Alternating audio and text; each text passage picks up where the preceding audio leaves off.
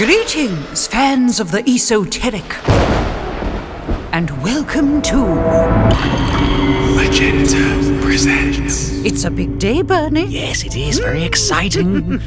Today we present the first story in our horror anthology. What's it called, Bernard? It's called Ghosted. That's right, a chilling tale, 5 episodes of taut psychological horror. And ghosts.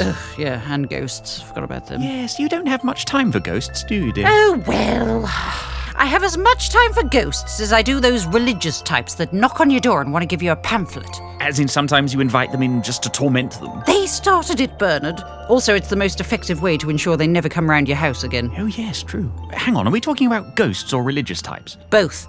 Anyway, hush, Bernard, hush. I'm about to ease our listeners into the first story. Oh, yes. Lube them up, Magenta. Cue the music.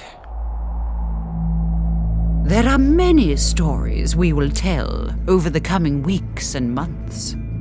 Tales of magic, of the supernatural, of creatures fueled by eldritch forces.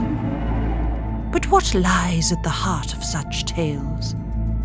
Always man. The soul of mankind twisted by desires left unchecked. I want, shrieks the creature.